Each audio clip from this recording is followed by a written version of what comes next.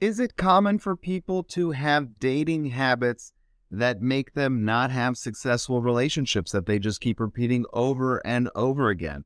And the answer to that question is yes, of course. I see it all the time. I see people who are married who are struggling with this, but there is a way to recognize this pattern in yourself or in others and things you can do to get out of these bad habits. You're listening to the Relationship Revival Podcast with John DeBach, also known as Mr. Spirituality. That's me. I'm your host, giving you insights and guidance from over 10 years in the field of this amazing journey we call romance. On this show, I go over everything you need to know about how to get into a relationship, how to get the most out of a relationship, and sometimes even how to gracefully end a relationship without pulling your hair out and going crazy. And occasionally, I'm even joined by new and old friends who are also relationship experts to bring you guidance and wisdom with new perspectives. Thanks for stopping by. Habits. Habits are things that just control who we are when you get right down to it. From brushing our teeth to the way we write emails or how often we text message back and forth with friends, all of these things develop a pattern and a rhythm. And as people, we only have so much bandwidth in our brains to deal with things. And our emotional selves also only have so much bandwidth to handle things emotionally. And routines are humans' way. It is the way that we as humans implore and work with the world so that we don't get overloaded.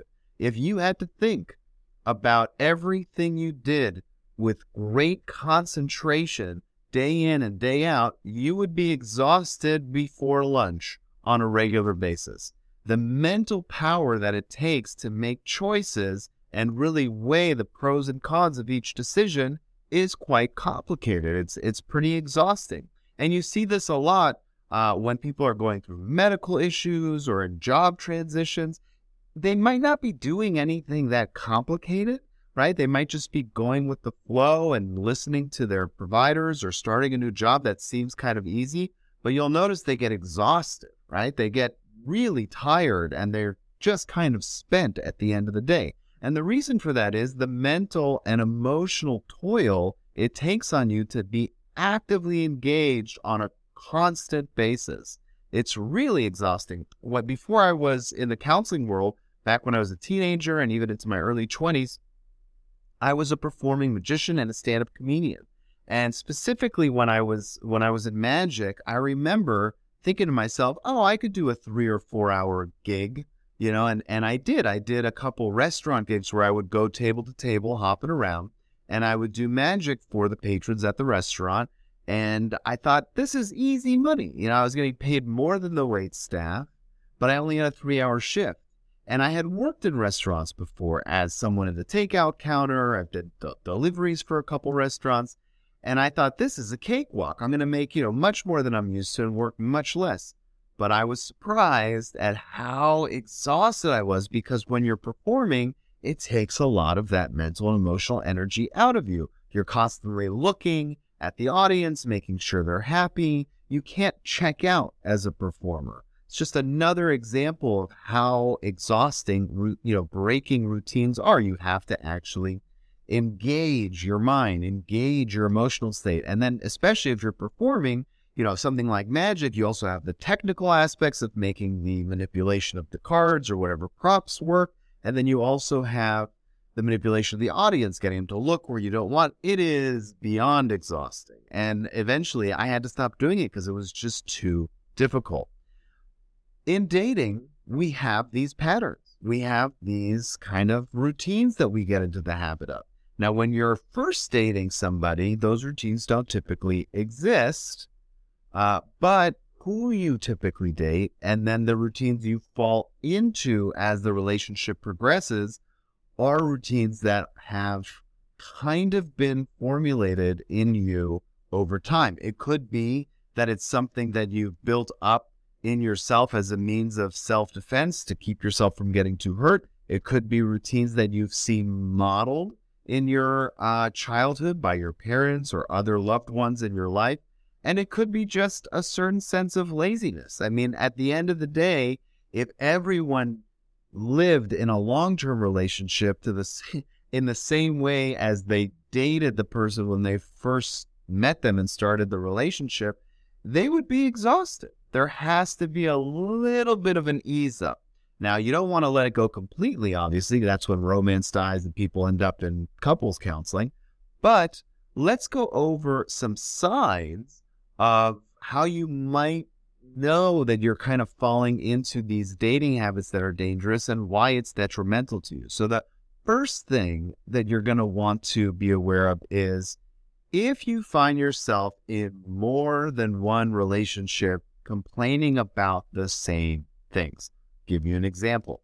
I have a client who is in his mid-50s now and has been married 4 times. And he came to me after his 4th divorce saying he really wants to figure out why he's attracted to women who destroy the relationship. And I kind of smiled and nodded and listened to his story, but there was the sneaking suspicion, which later proved correct, that he's the one, in fact, that's kind of, yes, dating the same type of person who's susceptible to the kind of same problems, but he's sabotaging his own relationships after a certain amount of time, and we had to kind of explore why he was doing that. So if you find yourself complaining that you always date losers or you always date crazy people, maybe you're attracting the wrong kind of person, and maybe the habits of who you're looking for need to be addressed. If you are in many relationships and they've all ended for various reasons, then you probably don't have that dating routine that you fall into. If another red flag, another indication that this could be happening to you is timeline. If you find, as I've seen with some people who have a fear of commitment and are sabotaging their own relationships, that their relationships only last 2, 3, 4 months and then they die. I've had a client who was pushing 40 who had never had a romantic relationship that lasted longer than 3 months.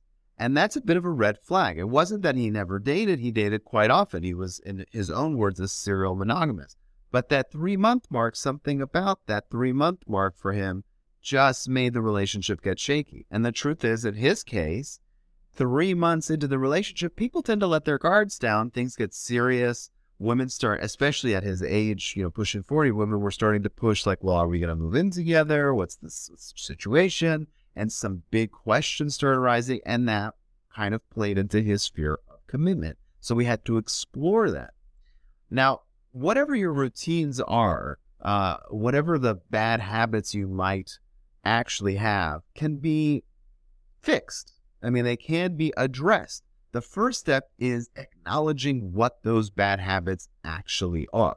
Once you do, you have to then actually have an approach on how to solve them. Now, obviously, I can't have counseling sessions with everybody in the world, so I want to give you 5 pieces of advice of what exactly you should be doing to eradicate, to kind of get rid of these bad habits, no matter what they are. These are good, healthy steps for anybody in any relationship, but if you find yourself the victim of your own bad habits, these can really help point out what they are or even get ahead of them before they start.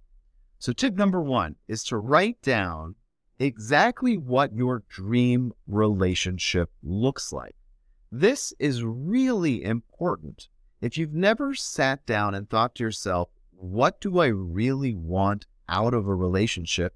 Then you're setting yourself up for failure. Because what happens? Let's explore this. If you actually are on a date with somebody and you really like them and you start dating and you go out for a while and you think this is magnificent, but I also want this. And then maybe you get that. And then you go, oh, wait, this is great, but something's still missing because you've never defined it.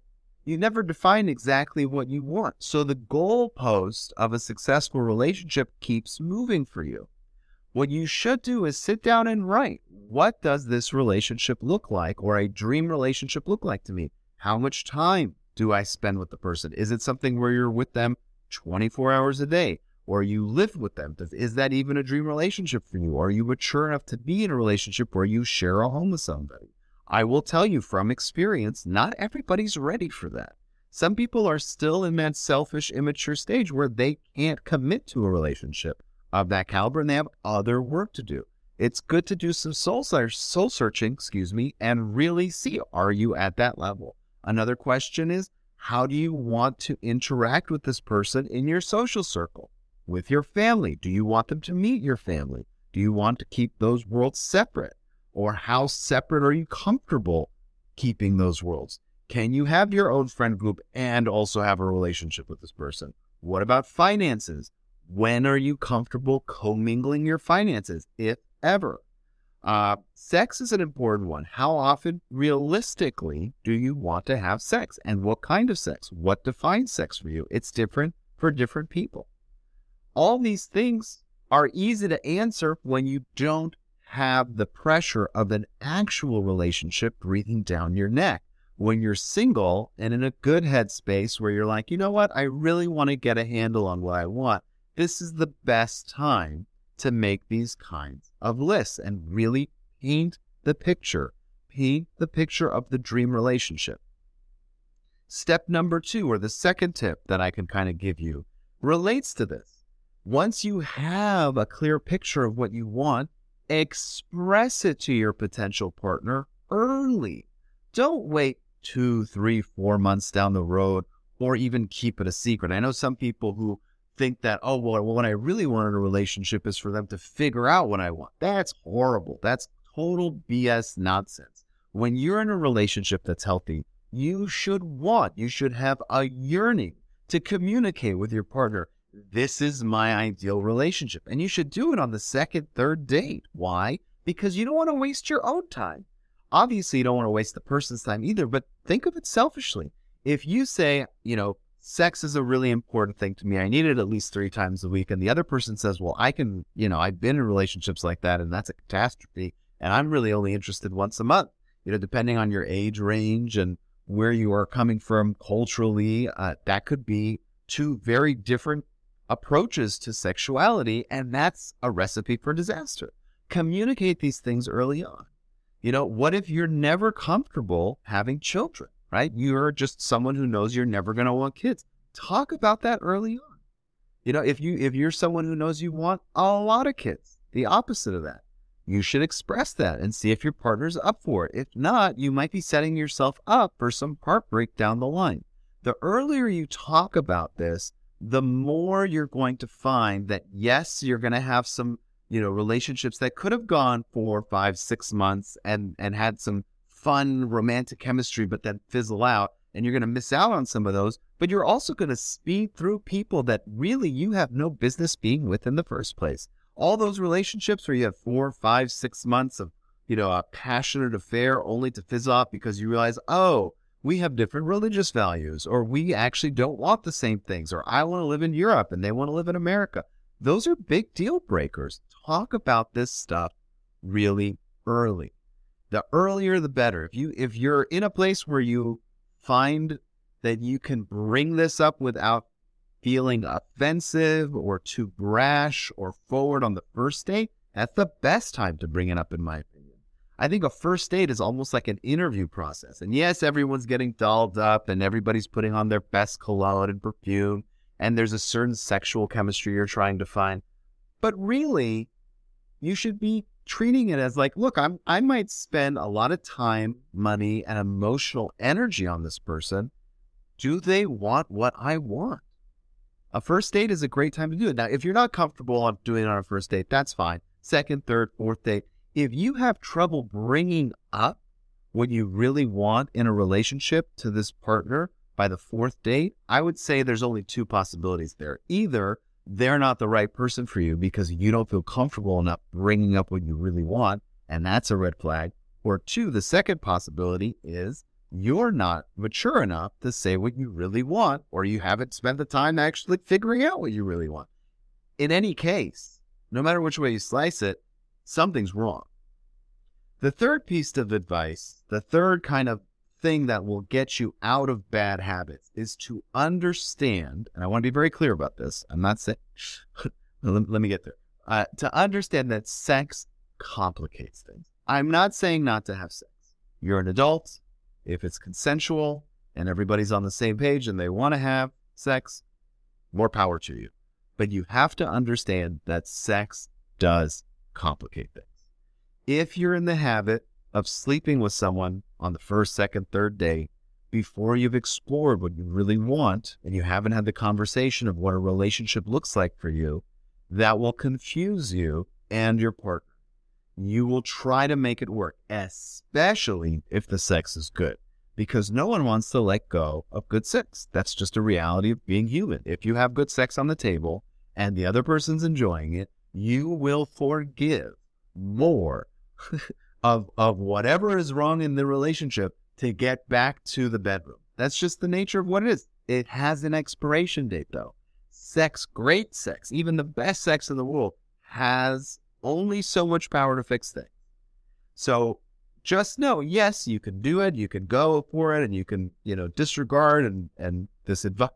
You can disregard this advice and go have sex on a first date if that's what you and your partner are interested in doing. But it will confuse you, especially when the sex is good, especially.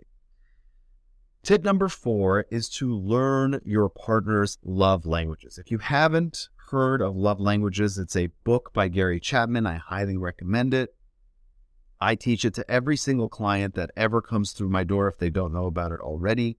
Understand that love languages are on a spectrum. I'm not going to go over them now because it kind of goes beyond the scope of what I'm discussing. But everybody likes to, in short, everybody likes to express and receive, just like a language, right? You speak it and you understand it. They like to express and receive affection for their partner in different ways. Some people like physical touch. And I'm not talking about sex. I'm talking about non-sexual touch. Just holding your hand, getting a hug, a pat on the back, a rub on the back as you walk. Some people like to express their love in words, in quality time. There are 5 different love languages. I actually teach about a 6th one myself that I've kind of found in my own practice. But learning your partner's love language will help you understand when they're feeling loved and when they're feeling unloved in a relationship, because it's not always obvious, especially when the two of you have different love languages, which is most of the time. It's not so common that people have the exact same love languages. You're in fact attracted to them because of that kind of void that they fill in your emotional life. But when you learn your partner's love languages, you'll see a relationship starting to deteriorate or get off the rails, and you can address it through conversation, through writing each other emails, whichever way. But if you notice things are going badly, instead of falling into a habit where you just kind of assume the relationship is over, when you identify the early signs that things are changing, you'll be able to get ahead of your habit of just chalking it up to a failed relationship or dismissing it as someone just losing interest, or even yourself losing interest, and actually go into a discussion about it with your partner. And then the 5th piece of advice I will give you is that you have to work on finding happiness outside of a romantic relationship. Romantic relationships are wonderful, and if you're lucky enough to find someone like I did, who I believe was my soulmate, you'll find that your marriage or your relationship is the centerpiece of your life. It kind of colors everything and makes everything better or everything worse if, you're struggling and you're fighting with your partner. But usually when you get it healthy, it just makes everything better. It makes losing a job better. It makes having children amazing. It makes transitions and stages of life more colorful and easier to get through. It's a support system. It's your physical attraction. There's so many things. There's just so many things that it can do. But if you rely on people for anything, you need to realize that people are human and will let you down, which is why there are customer service centers for every large company, because people make mistakes and customers get angry and they have to fix it. There isn't a single large company in the world that doesn't have a complaint department of some sort, because people make mistakes. And if you're in a relationship and you're relying on your partner for love and support and affection on a constant level, you will be disappointed. You have to learn to find joy and happiness on your own. It is a choice. One of the biggest lessons I can teach anybody is that happiness is a choice. You can choose to be happy in any moment. And this is coming from a grandchild of 2 Holocaust survivors. They taught me that happiness is a choice. And if they can live through it, none of us have an excuse. And I mean none of us. So learning how to find that joy, learning how to find that center of goodness in your life on your own is going to help you avoid the nonsense in a relationship, because your expectations of relying on that person for you to be happy or relying on them to fill this one particular need kind of disappear, because you have everything you need and the relationship becomes this beautiful luxury. And when luxurious things don't perform as well as we want them to, we kind of forgive it. It's when these staples of our life, these necessities, right, don't perform. That's when we get angry, right? If you can't have champagne every day, no big deal. If you can't have water every day, that's a problem. So you have to start looking at your romantic relationships as a luxury. And in order to do that, you have to find that sense of stability and happiness in your own life without relying on other people. If these 5 things are helpful, fantastic. I'm appreciative that you're listening and reading this, so however you're ingesting this material. If you still need help, also a 6th option that I wasn't going to mention, but is, should be obvious, is see some professional help. Whether you see someone like me, or me directly, or someone on my team, or you find a local therapist or a relationship coach. There's no shame. There's no shame in saying, you know what? I'm struggling a little. I need help. When we were kids, we learned to raise our hands and say, hey, this is a little bit complicated. I don't know how to do multiplication. But somewhere along the lines, we were told, very mistakenly told, that you need to be self-sufficient in every aspect of your life. And that's simply not the case. Relying on other people to help guide you through life and knowing when to ask for help is a sign of great maturity.